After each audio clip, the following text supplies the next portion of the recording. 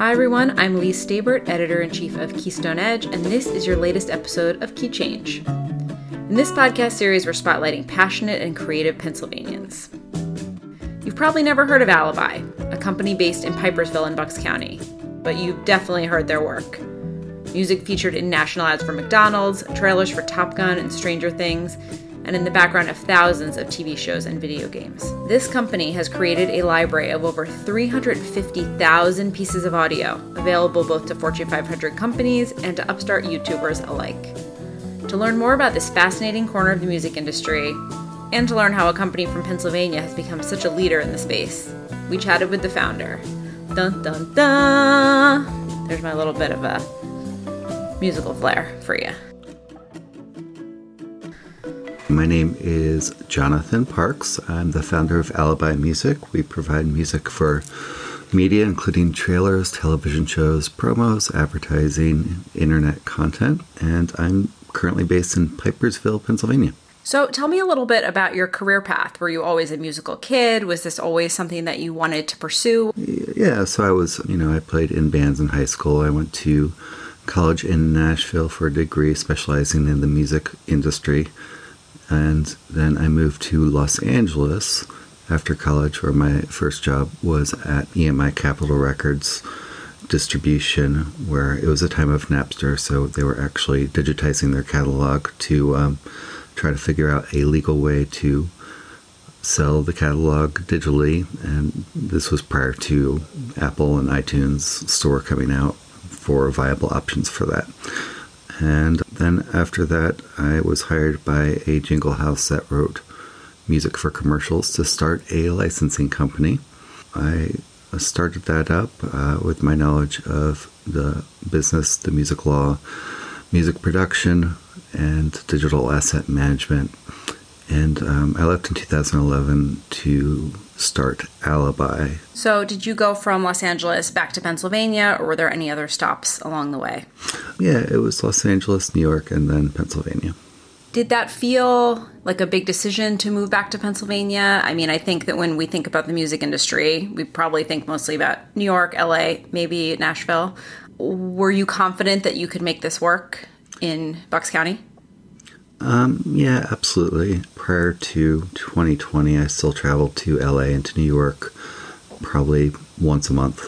But so much of what you do is just working at a computer with emails and software and communicating digitally. But it is important, when possible, to see people face to face. And most of the clientele we have is in New York and LA. And how does this work in terms of talent attraction? Do most of the people who work for your company live local to you? Are they all over the country?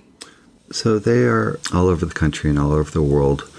We have people in LA, San Francisco, New York, Philadelphia, Nazareth, and various other places in the States. Our head producer is actually based in Colchester, United Kingdom, and our UK music supervisor is based in Nottingham, and then our composer, our talent pool is and artists are in 19 countries and all spread out throughout the United States as well as many other territories. So why did you want to be in Pennsylvania? Basically more space. My personal partner, she wanted just to be somewhere with more space, and my roots were here, and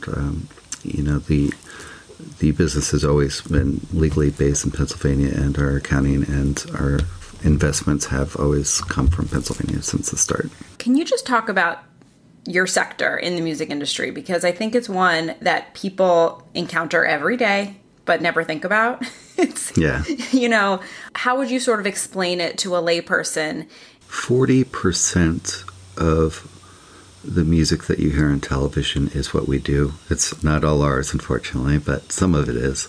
It's called production music. It's music created for the specific purpose of being useful for television promos, film trailers, reality shows, scripted programming.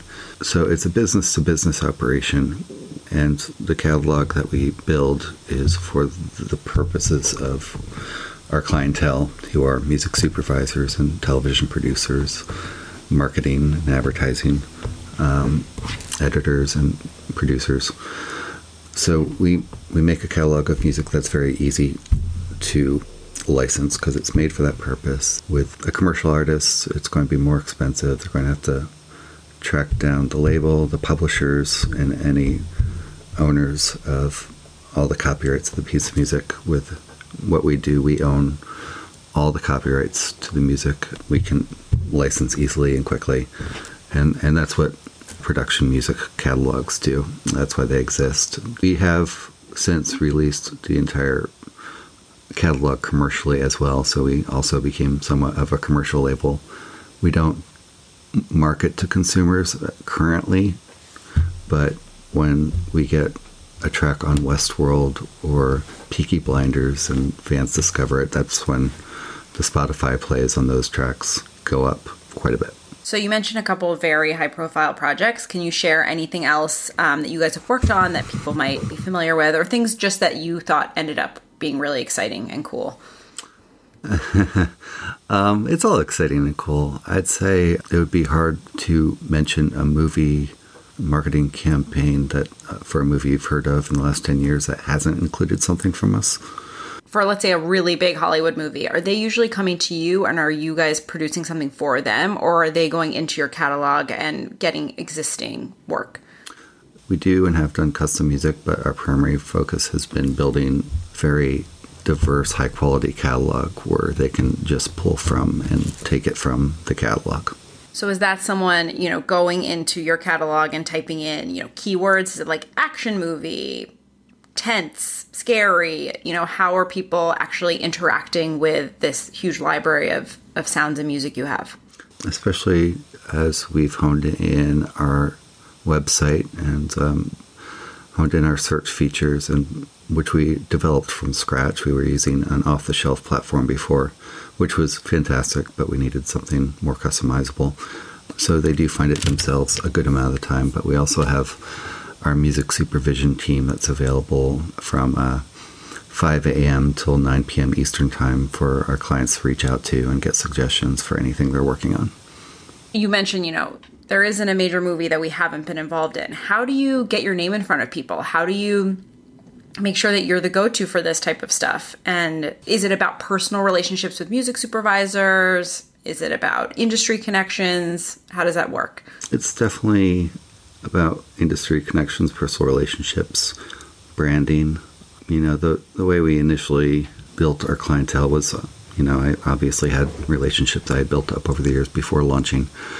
But, I sent out a few thousand handwritten cards with branded Alibi laser gun keychain. So it was hard to ignore us. And that was followed up with custom cards that we sent out. And then a 1-foot pillow of our little robot mascot that was sent out years ago, and it's still sitting on the couches and editing bays.